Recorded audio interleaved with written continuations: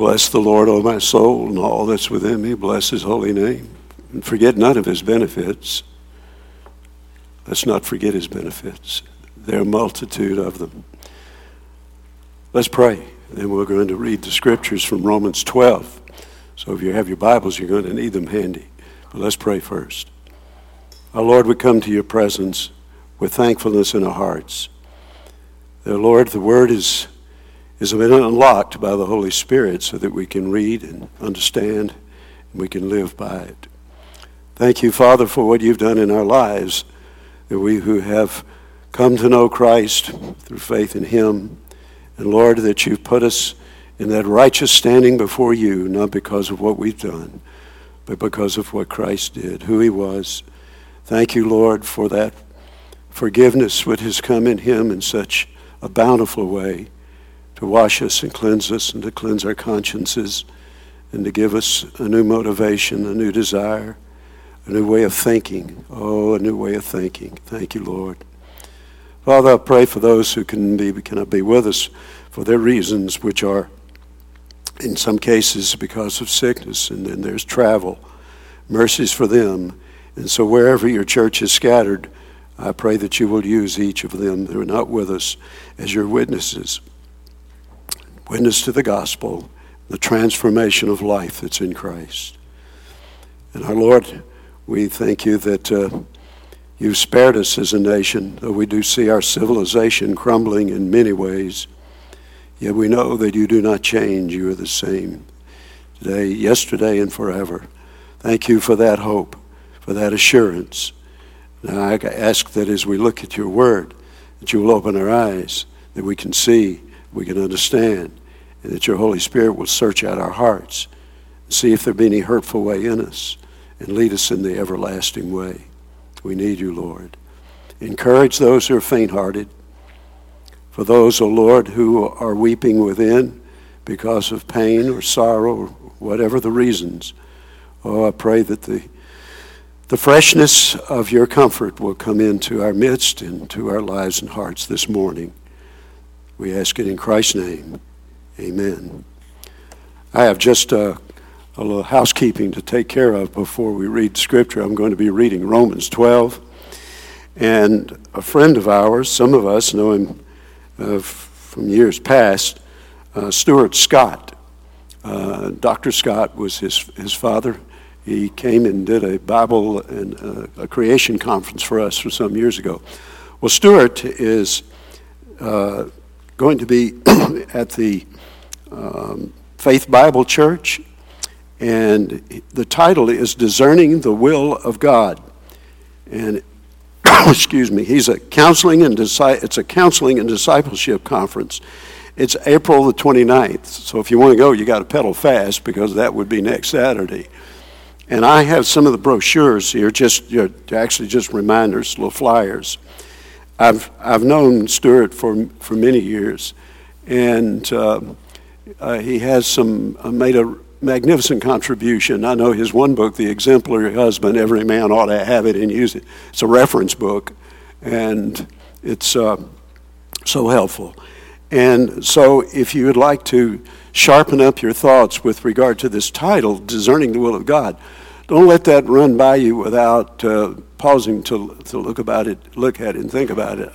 I happen to have been reading a little bit in a catalog habit I've had for decades. I get a catalog that gives all the latest books, Christian books being published, and they have little blurbs in there about the books, and it's one way of you can't read every book, but you can read summations of the books, and one of those books, and there seems to be a cluster of these, of this kind of book, and the author tells us that there are 5 ways that you can, if you follow these 5 steps, that you can discern the voice of God as God speaks to you. Well, that leaves me a little puzzled. Not really puzzled, saddened that God has spoken in his word, and all Scripture is God-breathed and profitable. But I say that to say this, lest I wander off into a mini sermon, that there is this thing that's caught on in places where you've just got to get yourself tuned up so that you can actually hear the voice of God. we have the voice of God. It's His Word. And I don't know if Stuart's going to be, I just look at the title, Discerning the Will of God. And okay, enough said on that. I'm going to drop these here. If you're interested and need a reminder, that would be next Saturday at Faith Bible Church. All right, are you in Romans chapter 12? Now I'm going to read, and I'm going to read a lengthy section here because it's necessary. We've got to go upstream. We're downstream. And downstream, we're well into this. We're at the 14th verse. So we need to go back upstream and see what has flowed into this. Now, if we really wanted to go upstream, we would have to go back to Romans 1, but we're not going to do that. It's needful, but we're going to have to go with the start here. So you with me? And follow along, and I'll make a comment or two along the way that I hope will be helpful. Paul now is drafting on what he has just said in the first 11 chapters, the dense woods of biblical truth with regard to our justification in Jesus Christ. And so based upon the mercies of God, the mercies which are bountiful, he says, I appeal to you therefore, brothers, by the mercies of God, to present your bodies as a living sacrifice, holy and acceptable to God, which is your spiritual worship. Do not be conformed to this world, but be transformed by the renewal of your mind, that by testing you may discern what is the will of God.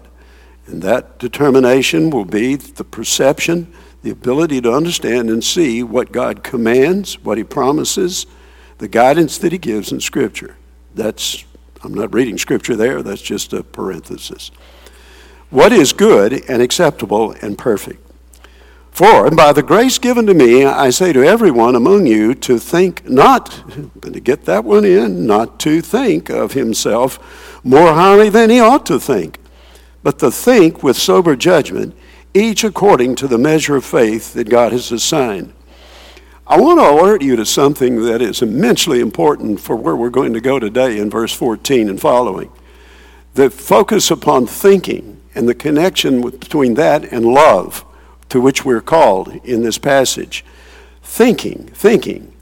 Actually, the title of the sermon, I have two titles, the one that's in your bulletin, but I would say transformed thinking might be the title I would put at the top. Transformed thinking.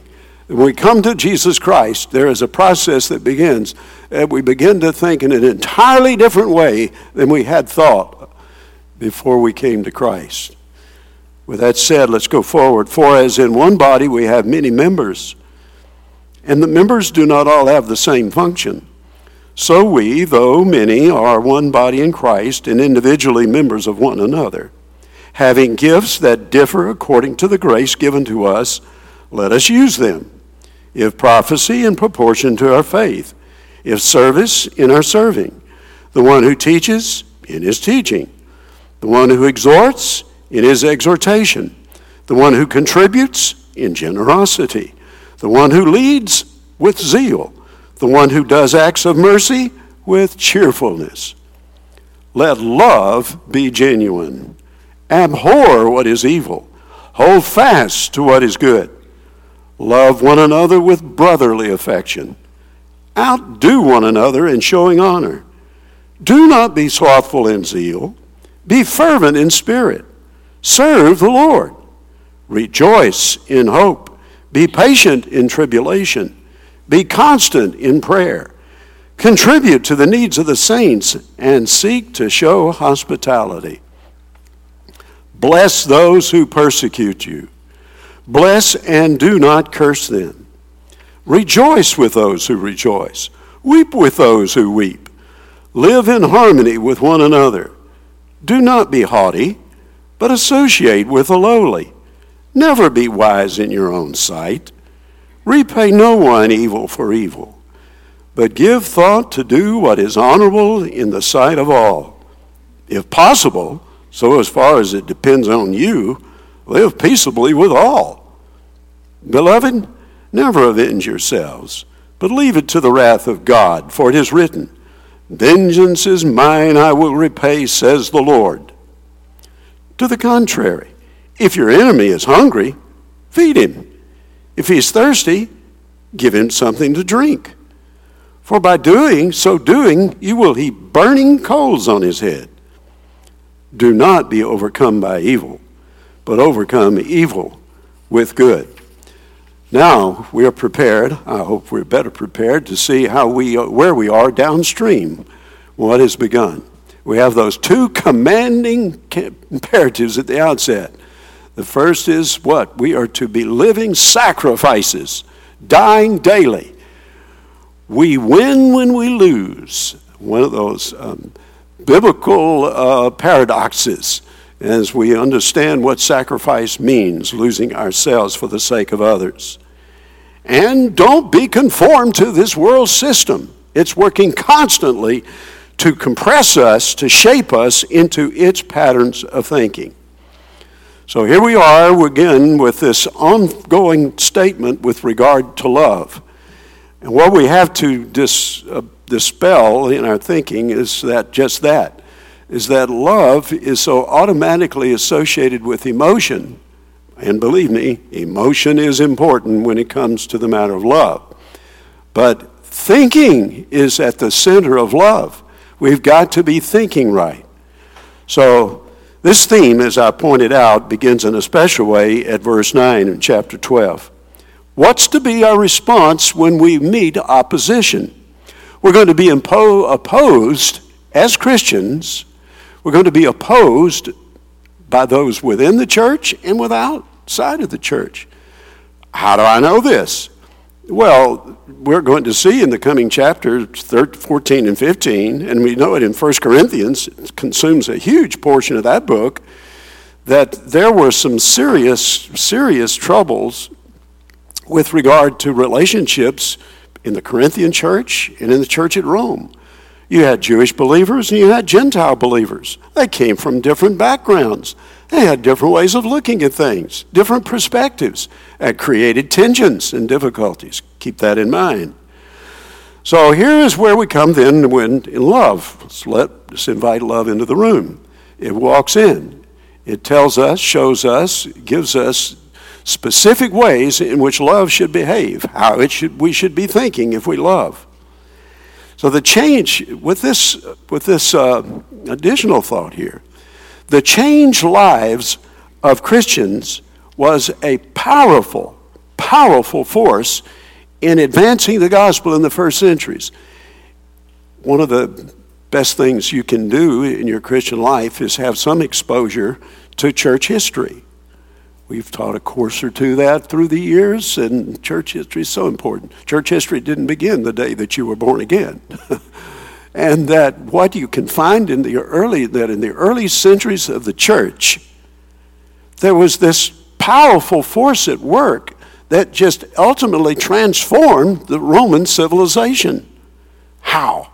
It was through the changed lives of God's people. It was inexplicable ways in which these lives were changed, in contrast to the darkness of the age in which they lived, just rife as it was with idolatry. So, what this gives to us in this passage, it gives us the opportunity to examine our reactions to others. What's the impact of my life and your life on others, so that we would magnetize people to the gospel and have them want to ask questions and find out what's going on. Why do we think this way? Why do we behave this way? Why do we relate to one another in this way? That's what we faced. Now we've got a problem here. And here's the problem. And that is our civilization. I'm convinced, I had some conversations just last night with some people from various places and in a certain kind of gathering. And I said, our civilization is crumbling. I heard this from people saying it in other ways. Our civilization is crumbling. We're not the same kind of people, the same nation that we were. I'm not saying everybody was a Christian and now they're not. Not at all. But there was a Christianized effect that it took place at one time, and it's dissipated rapidly. One thing that's happened to us is we've been tribalized. Tribalized. You know what that's like? It's getting everybody divided up into his or her own group. Now, these groups exist in some form and fashion, but be careful. You got to be careful with that. We are one. It's e pluribus unum. It's what? It's the one out of many. It's on our coinage. But tribalism has taken over. And so tribalism in the media exploits this. It really does. It thinks it seems to preen itself on its self-righteousness, but it exploits this. It exploits our differences politically, racially, socially, educationally, economically. And this is not healthy. We have red states and blue states. Okay, I get that. I understand the political aspect of that, but wait a minute. And you keep breaking it down into groups. And this is a real danger. And this is what the early church had to face. Well, they didn't have red states and blue states, but they did have their social, economic categories of people.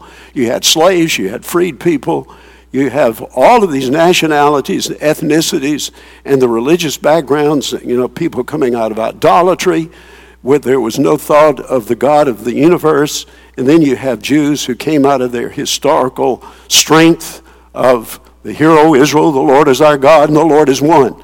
So these clashed and came into the church in the first century. So all that to just simply say this, that we have our work cut out for us in a renewed way as a church, and how we need to be reminded and take action so that the impact of genuine Christian living can be seen and known and identified and can become the doorway into spreading the gospel of Jesus Christ. Now, how does this happen? There are 5 statements. We're only going to go down through verse 16. You have an outline form there in the bulletin. There's not, if you are a prolific note taker, that's obviously not near enough room, but do with that what you would like to do. But here we are, the very first thing that the apostle is saying. Now remind you, downstream from love is genuine. Those who love their enemies seek to do good to them and not harm. I'll pick up what Jesus says. Bless those who persecute you and do not curse them. If the world hates you, I'm reading now from John 15:18. If the world hates you, know that it has hated me before it hated you. So we're on notice. We are to expect hostility, pushback, rejection. Expect it. So let's examine this matter of persecution. I'll be just a little lengthier on this. It's planned, so don't get too nervous about that. But let's examine what is involved here. What is persecution? We have some popularized sayings about persecution that tend not to help. One is, because we're comfortable, we're seated here this morning, and we're not in danger of some police cars pulling up and asking to see our identification and give proof of why we should be here or what we're doing, and those kinds of things you read about that are going on in other places. Well, we're not persecuted. We can thank God we're not persecuted, and that's happening in China. It's happening in Iran. It's happening in Russia. It's happening in places where there is a conspicuous governmental hostility to Christianity. Guess what? We're there now. We have that going on. More on that later. But persecution is, according to the dictionary, to treat badly, to do harm again and again, to oppress. Now, I have to sweep over a lot of thought on this persecution issue, but I want to touch on this one. Persecution can be, of the people of God, it can be traced to the dawn of human history. This didn't begin yesterday. It did not begin in 1968. It began at the very beginning when 2 brothers were identified in the garden, namely Cain and Abel, outside the garden. And what we have on record in Genesis 4, and the statement in Hebrews 11:4, which, let me read that one. By faith, Abel offered to God a more acceptable sacrifice than Cain, through which he was proved commended as righteous. God commended him by accepting his gifts, and through his faith, though he died, he still speaks. What happened there? In a statement, that Cain resented the authentic worship of his brother Abel. So you can mark down that is where the trail of tears begins when it comes to persecution. The persecution of the church, you can see it right on through the Old Testament. You have these vivid examples of it. You have the account, and I'll just jump right over, fly over to the time of the prophets. Think of Elijah and in 1 Kings 19 and 10, and the price that was put on Elijah's head. And it seemed like the good guys, the prophets of God and God's people, were always on the run. They were in a minority. That's the remnant truth in the Old Testament. In the book of Daniel, it's obvious. Daniel and his 3 friends, they are brought before a tribunal consisting mostly of Nebuchadnezzar. And they were put in a fiery furnace. They were thrown into dinner lines. You know these stories. What was going on?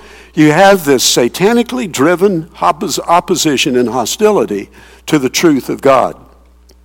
And then when we drop over into the New Testament, many places examples, but you have the example of a dancing girl, Salome, who impresses Herod with the movement of her body. I'll give you, and he was a bit tipsy, and I'll give you anything. And her mother says, ask for the head of John the Baptist. And bringing it in on a platter. If that's not persecution, I don't know what is, because there is the hostility and anger of the system, of political system, against Christians. So there is persecution. Now, when we come to the early church, I want to do a hover over the first couple of centuries. I said church history tells us a lot. When the church began to develop and grow and spread out around the Roman lake, which we know is the Mediterranean world, is that persecution began to spread. Up until about 250 AD, it for the most part was localized, very real, and yet you can begin to see how certain political factors begin to control the persecution as it became increasingly more overpowering, overwhelming. There were at least 4 reasons for this.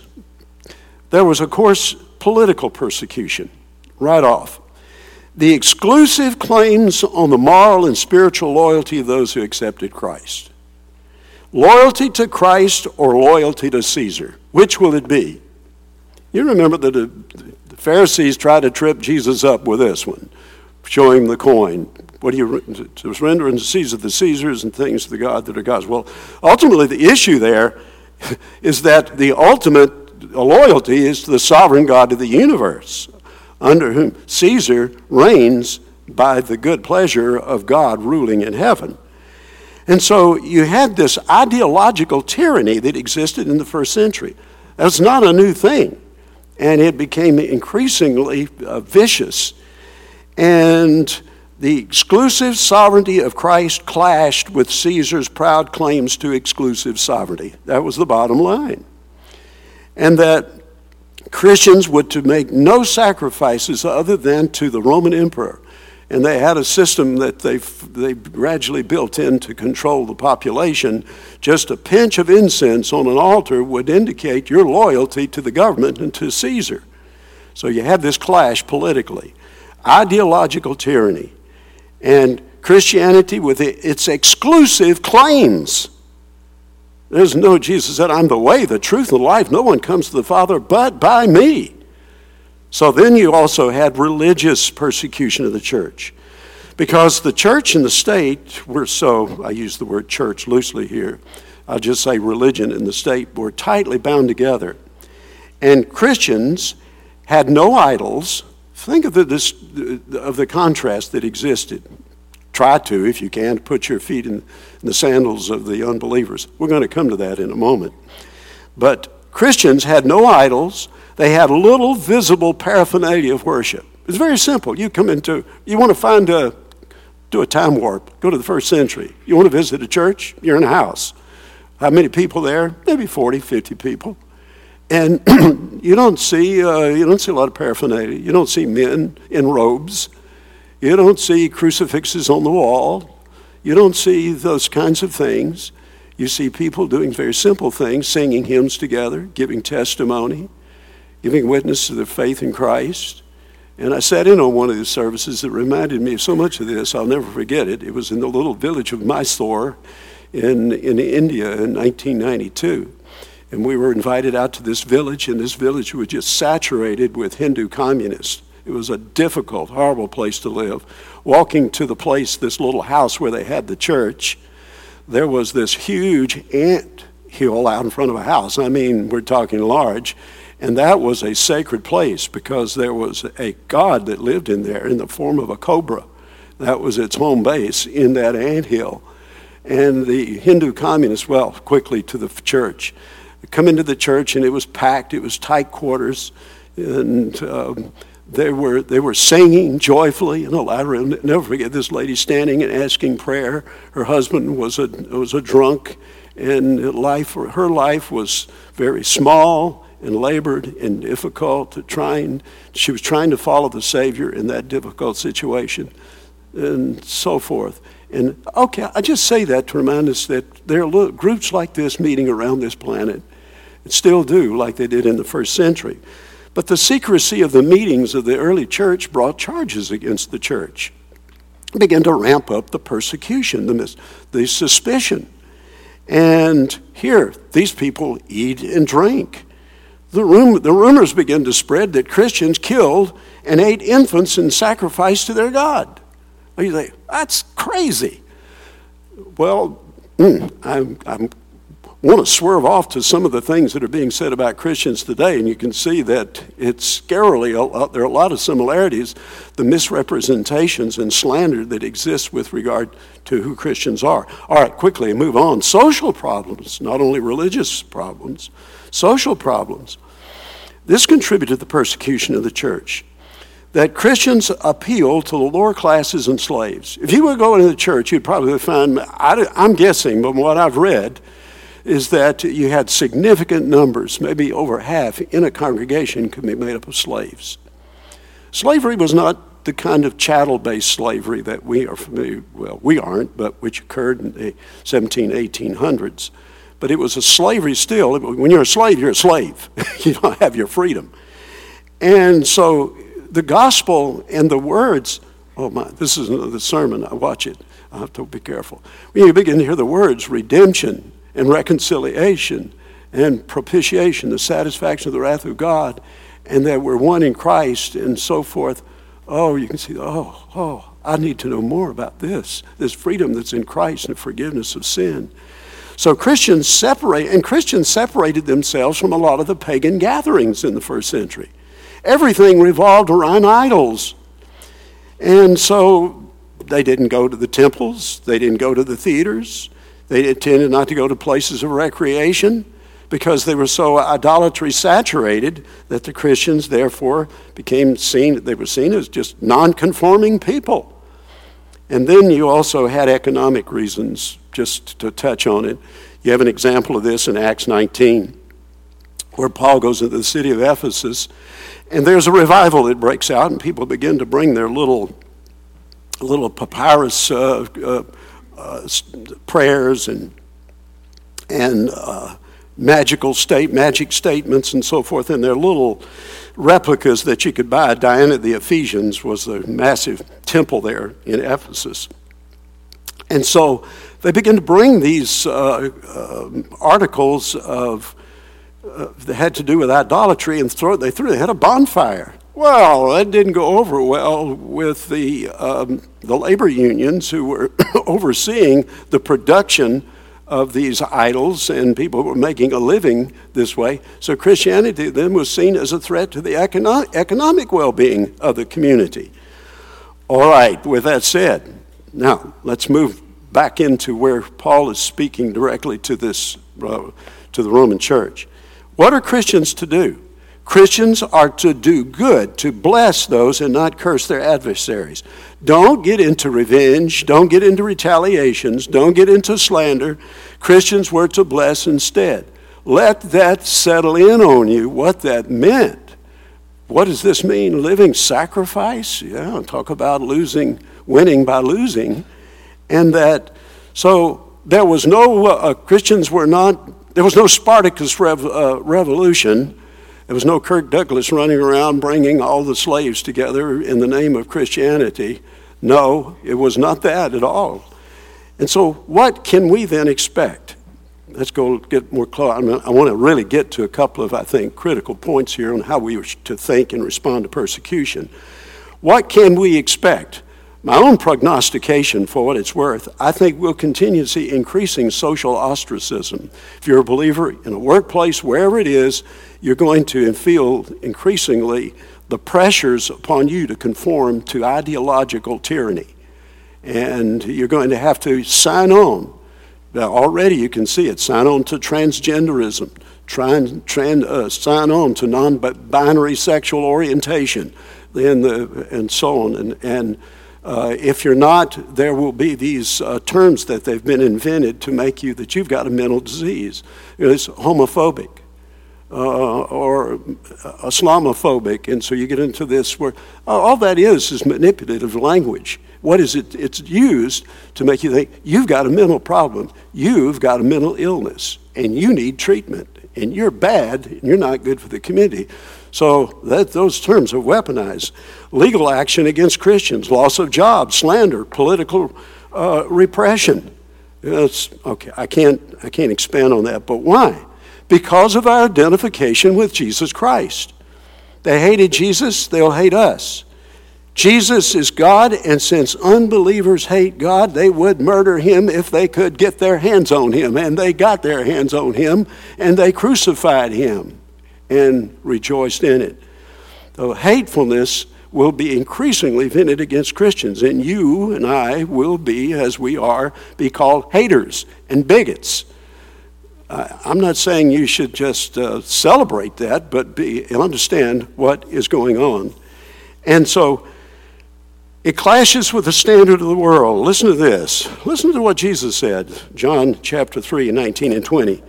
And this is the judgment, that the light has come into the world, and men love the darkness rather than the light, for their deeds were evil. For everyone who does evil hates the light and does not come to the light, lest his deeds should be exposed. Does that not tell you something? And so you would say, whoa, it's a wonder we aren't really experiencing more of the opposition and hostility than we are.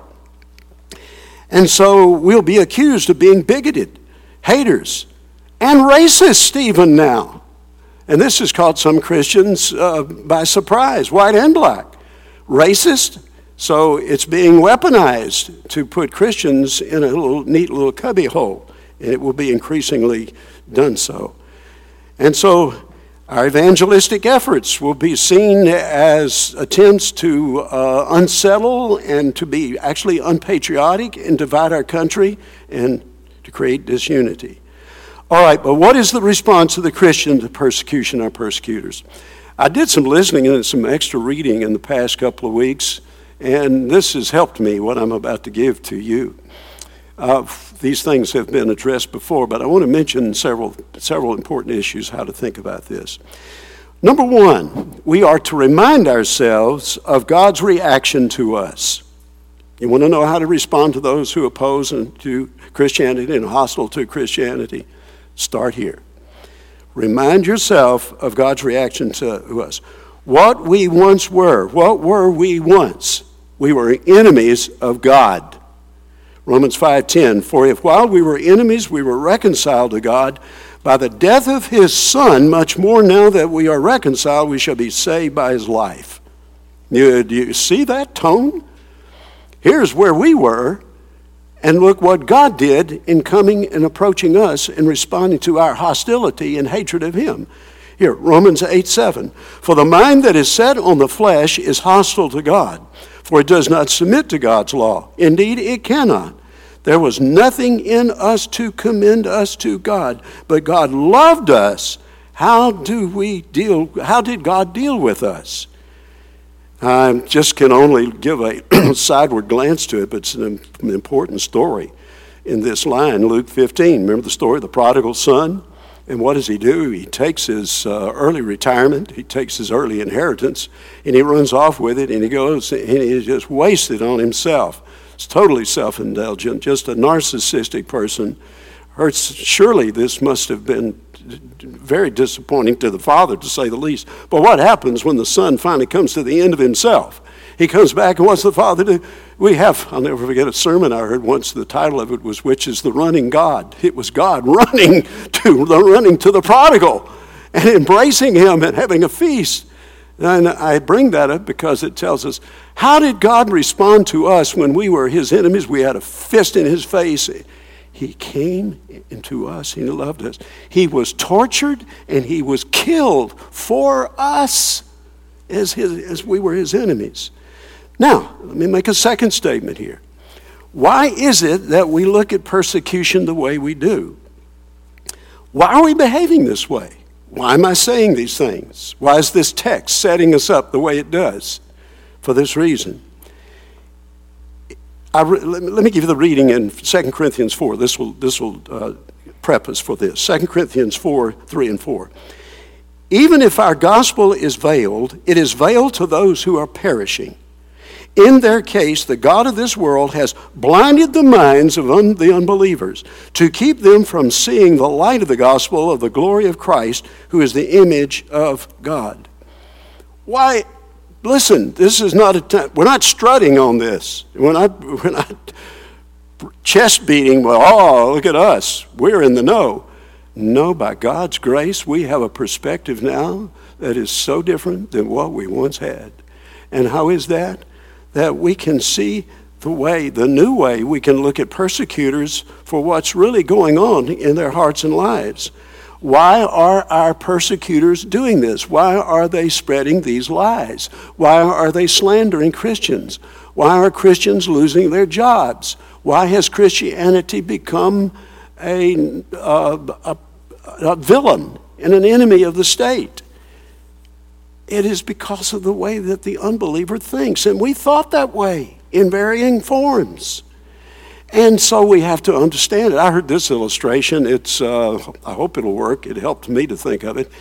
It's as if you had somebody a person, and you know well, or may in your family, and they're insane. I mean, really insane. Their mind's just gone. And how would you respond to that kind of person? I would hope that you would feel some pity, some sorrow, and you would adapt your response and your behavior to this person, because they're out of their mind. They don't know who they are and what they're doing, that kind of thing. So the persecutors are duped by Satan. They're blinded. They don't know what they are doing. This is not the occasion, a platform for pride. This is the platform for humility and for understanding the state of mind of those who are so hostile to the gospel of Jesus Christ. So, as you may respond to hostile family members, what do you do? You may have situations like that when you get with a certain group, however your family gets together and who's there and who's not. You may very well have some in your family who are not too happy with your Christianity, and they've let it be known. How do you handle that? Is it you annoy them? Well, what do? This is the kind of passage we need to look at and think about. So, we'll feel sorry for those who persecute us. They're blinded. We desire their salvation. We pray for them. That they'll be delivered. Remember, what did Jesus say? This one really puts you on the hook. It's in the Sermon on the Mount when Jesus goes through all of these responsibilities, and he says, "Be ye perfect, for I am perfect." Now, I've read a lot of commentaries on this one right here, trying to know, well, we can't be perfect, so what does it mean? He said, be perfect. All right, work on that one for a while. That's the standard. And so, as Jesus prayed on the cross, what did he pray on the cross? Father, forgive them, for they do not know what they are doing. He saw them as they were. And remember Stephen? That's a brutal scene. You reading that in Acts 7. And that marvelous sermon. Oh, right on, Stephen. Yes, that's truth.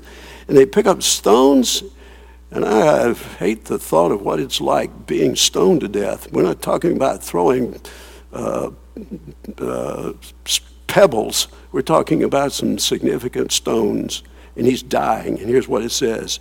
And as they were stoning Stephen, he called out, Lord Jesus, receive my spirit. And falling to his knees, he cried out with a loud voice, Lord, do not hold this sin against them. And when he had said this, he fell asleep. He died and went in the presence of Christ. See, this is the tone of the way the Scriptures want us to look at this. Bless. Don't curse. Don't seek vengeance and payback. We got to be careful here. You got to watch out the kind of news you watch as Christians, because there are plenty of those who are rallying the forces and to oppose the things that are coming against us. We will get to this issue, so you have some legitimate thoughts if you're thinking down the line. Well, what do we do with all that's going on that's unconstitutional, that should be addressed in the courts, and there should be legal action, and so on and so on? We'll get to that in Romans 13 in a few weeks. All right, I told you I was going to be a little extra there in time. I'm going to do this. I'm going to read you something. I want us to pray. Prayer meeting time. It's dated in March of 16 this year, India. Pressure increasing on the Tamil Nadu churches. In Tamil Nadu, the number of persecution events rose dramatically in 2022. Pastors and evangelists have been chased away from villages, beaten and robbed.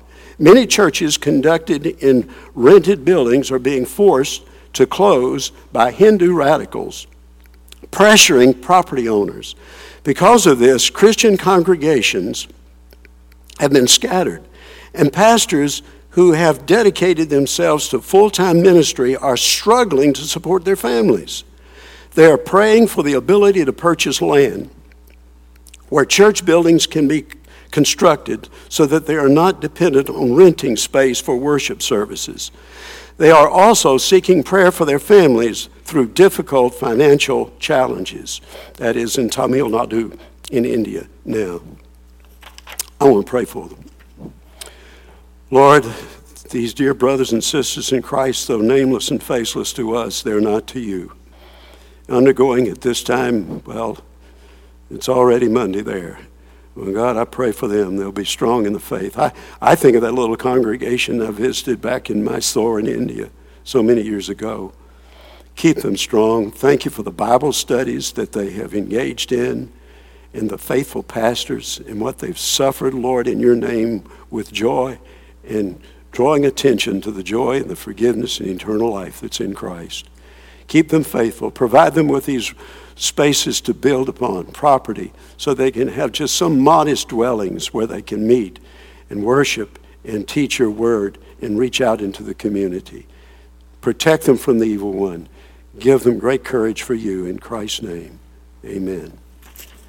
I told you we're going to be a little extra on that one. I knew we would. I couldn't fly by all that.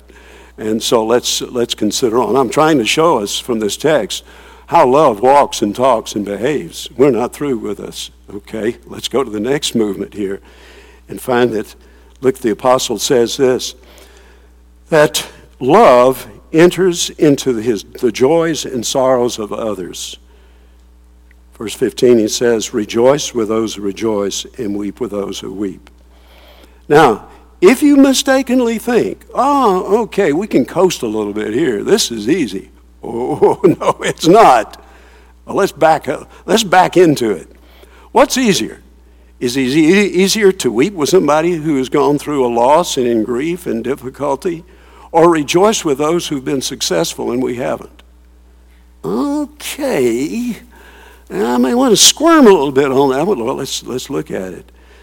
There is to be identification and participation in the joy of others over the Lord's favor and blessing. Now, this is the harder thing to do of the two things here, rejoicing and weeping. And so someone gets a promotion, public recognition, receives a gift. This brings us into confrontation with ourselves. We went, I'll be very brief in this statement, was in a meeting last night for about 4 hours where someone was given honor to whom honor was due. It was Bill Thorne and Patty for 50-something years of the influences of their lives on a lot of young people and adults now. Seems to be coaching since the 50s. Well, rejoice We were rejoicing. Now, I confess, I began to get a little tired about into that fourth hour, but rejoice with those who rejoice. And can we do that with unalloyed emotion? And, we have to work on ourselves, our thinking. We have to work on our thinking. And to give honor to whom honor is due. Maybe that person did speak too long. Maybe they could have shut up sooner. All those kinds of things. But we're also to weep with those who weep. And we're not to find relish in the misfortune of others. There's a little something that it's got its own special little closet in our hearts. Somebody did you wrong, or they just seem to be just gliding right along, and you think they might get something they deserve. Watch out. You know what? This story is moving every time I come across it. Jesus is told that Lazarus is sick. For 2 days, he doesn't show up. He lets him die. This really gets complicated. Mary and Martha, the sisters of Lazarus, they're just outside of themselves, beside themselves. Why didn't you could have gotten here sooner, and he could have been healed. They weren't thinking that he could be brought back from the dead. This was actually the Son of God. And so, but Jesus comes on the scene. This is the part that really catches me. Jesus comes on this scene. I mean, people are, what do you think? They're weeping. They're crying. They've lost a brother, a friend. And Jesus looks, and you know what it says? Jesus wept. He cried. What do you think he cried? I think Jesus cried. Full human, fully God. Fully human, fully God, no sin. He saw what sin has done in the death that comes as a consequence of sin, and what it has done in ravaging the human race. And he was friends with it. He met in their home with them often and meals with them. And he responded as you would. This is a hard part when you go to funerals. You can be okay and you see somebody crying, and that's it, the trap door opens. And Jesus saw this and thought, oh, what sin has done in death. It was weeping with those who weep. Remember, we belong to the same body. We're all in this together. 1 Corinthians 12, 20, and 26. As it is, there are many parts, yet one body. In verse 26 of 1 Corinthians 12, if one member suffers, all suffer together. If one member is honored, all rejoice together. Aha, that's it, nails it. That's where we are to be. And now, to get there, to do these things, we have to go to the school of concern for others. Have you been to that school? Have you gotten any kind of progress going there? And what's going to mean is you're going to grieve. You're going to rejoice. You want people to rejoice with you, whether it's the birth of a new child or a grandchild or whatever, and various things. Rejoice. Somebody has come to Christ in your family, somebody you've been praying for. Oh, I want everybody to know this. Thank the Lord. Can we rejoice in that? So we rejoice when the lost come to Christ. We rejoice when God heals, provides, and answers prayer. The quintessential example of this is Jesus Christ.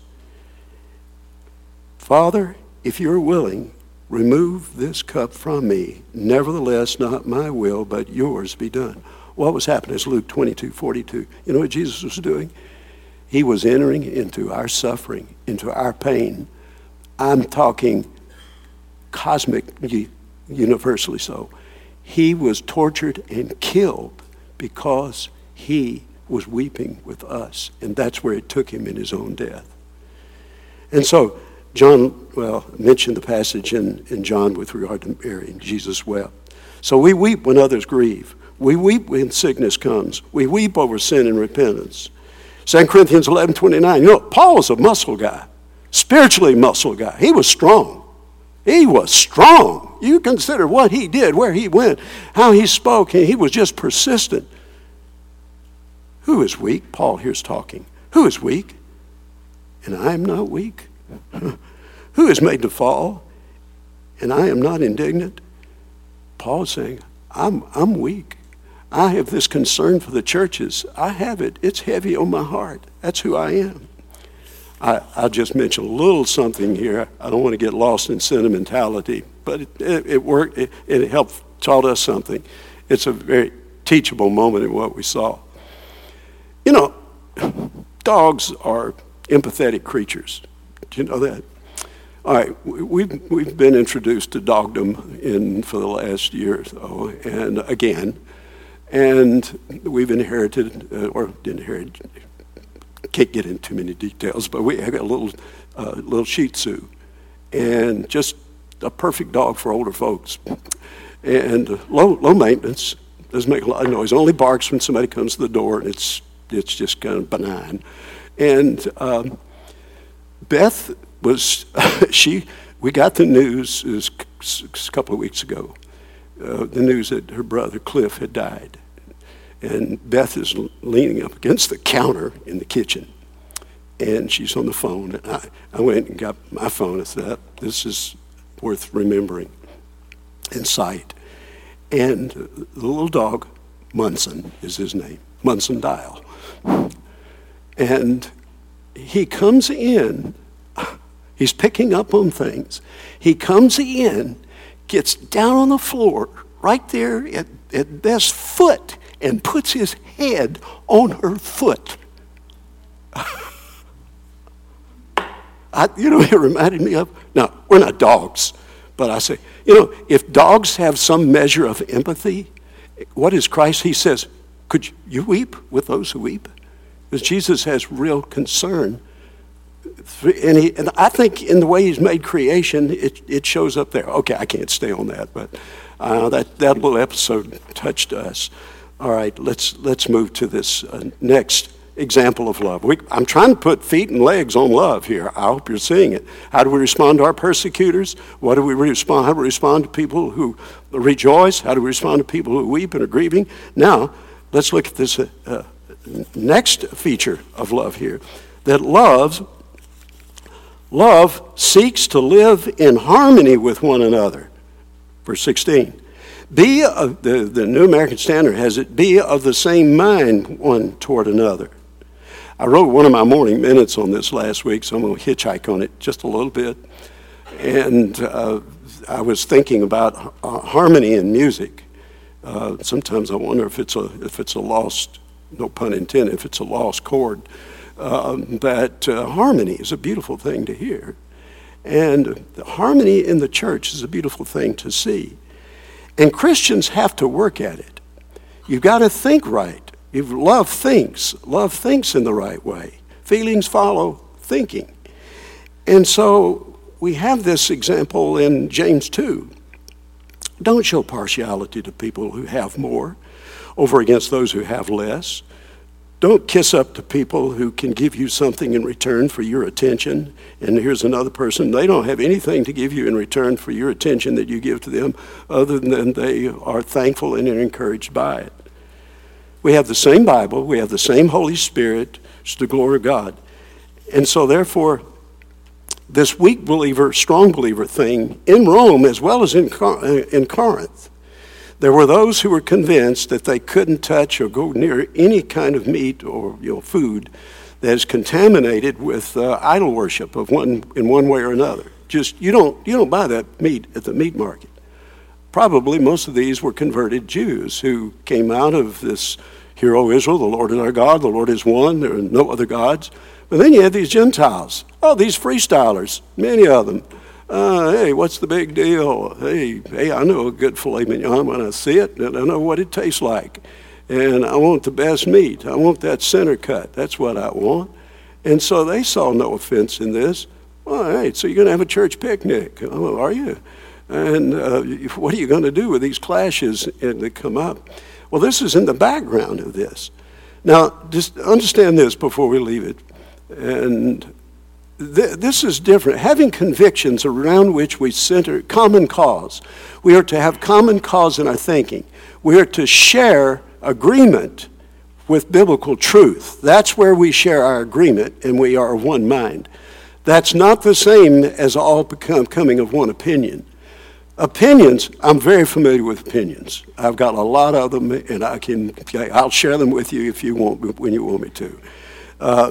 But they're not things. Common cause is living and working together on the basis of what God's Word teaches. Opinions can be, they don't have to be, but they can be influenced and affected by just our own personal preferences, our backgrounds, and so forth. So, harmony is to characterize the church. Next, love is not pretentious. It's not pretentious. Verse 16. Do not be haughty, but associate with the lowly. The ESV puts it, live in harmony with one another. Do not be haughty, but associate with the lowly. So, to say it simply is that there's no aristocracy in the church. You know, this really began to infect the church in the 2nd century. The church, human beings being what we are, and you get this hierarchy beginning to come in. And you begin to get pastors who begin to be called bishops, and bishops, cardinals. And then as you get on down to the Middle Ages, you have this incredible hierarchy in the church. And, you know, to the point where you're finally going to come and kiss the Papa's ring and all this kind of stuff. So contrary to the way the church functioned in the 1st century and following its orders and not pretentious and associating with the lowly.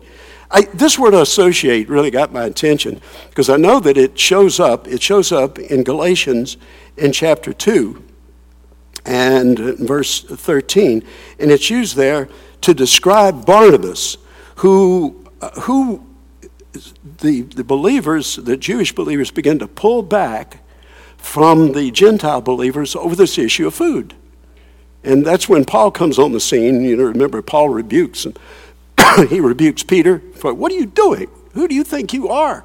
You're just misrepresenting the gospel. Okay, but it was hypocrisy. And in Galatians says, even Barnabas, watch it here, this word associate, was carried away with the hypocrisy.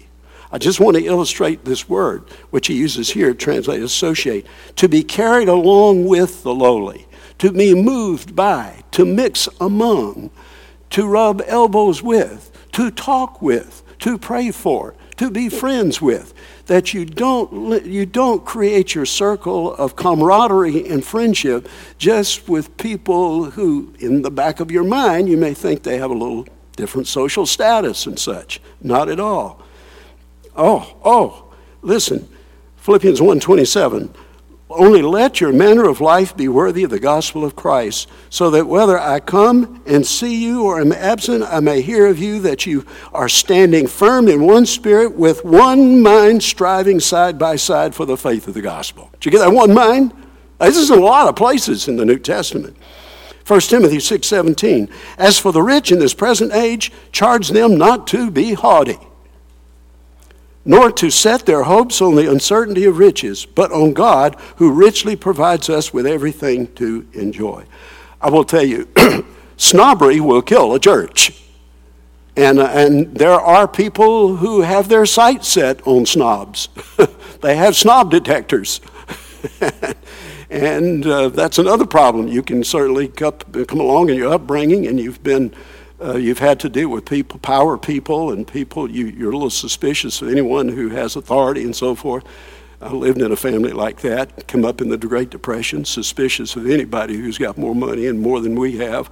Be careful that you don't get infected by these things. So what do? You wash one another's feet. That's what Jesus did. Came in that room, took those ugly toenails, dirt in between the toes, and feet that been with sandals, and you got all kind of animal excrement out in the streets. And Jesus just gets down on his hands and knees and whips out a towel and takes that basin and washes feet, and washes their feet. And he says, this is what you're to do with one another. That means you forgive one another, you love one another, and you don't get into preferential treatment, not at all. Oh, there's so much more to be said here. I must conclude, though. But number 5, look at verse 16. He says, do not be wise in your own estimation. Love is not conceited. Don't let the smoke of self-importance get in your eyes. That's the idea. I'm going to tell you something. You know, there's a monster. There is a monster that can get into this room. It's here in some ways or another. A monster. And this monster may actually have a rented room in your own heart. God forbid. But this monster can get into the church, come in the back door, come in the front door, come through the windows if it has to. This is this monster. And this monster presents himself or herself as someone who's better than others, gets easily disgusted, and has little tolerance for differences. It's my way or the highway. This is the monster. Oh, did I give you the name of the monster? Pride. Pride. And it comes in for some heavy blows from God in Scripture. It's a killer. It's not conceited. So, oh Lord, deliver us from self-promotion. Lord, show us how important it is. You know what we do have? I guess I'm on a little bit of a dog track this morning. We have a barking dog. You've got one. Did you know that? You do. You know what your barking dog is? If you're a Christian, I'm not comparing the Holy Spirit to a dog, but just bear with me. We have a barking dog. That if our conscience is influenced by the Word of God, you have a biblically constructed conscience, and that goes home to the day you die, where you're sensitive to right and wrong and all the nuances of what's appropriate and what's not appropriate. And you have the Holy Spirit. The Holy Spirit is the hand in the glove of the Word, and that's the barking dog. What's the barking dog? If you begin to stray away from what is being said here about love, that's okay. That's do you have that sensitivity that the Spirit of God produces within us, so that love will have feet and legs which others can see and say, I want to know more about this love. And then I can say, for God so loved the world, that he gave his only begotten Son, that whoever believes in him shall not perish, but have eternal life. Let's pray. Oh, our Lord and God, thank you for your demonstration of your love toward us, and that while we were yet sinners, Christ died for us. We were ungodly, and they're certainly not worthy. Thank you, Lord. Now, God, I pray that, oh, Lord, you are sovereign. You will move us out into those places, family gatherings and thoughts and conversations and church life, and just renew us and refresh us again in putting legs and feet on love that demonstrates your love for us in Christ, in whose name we pray. Amen.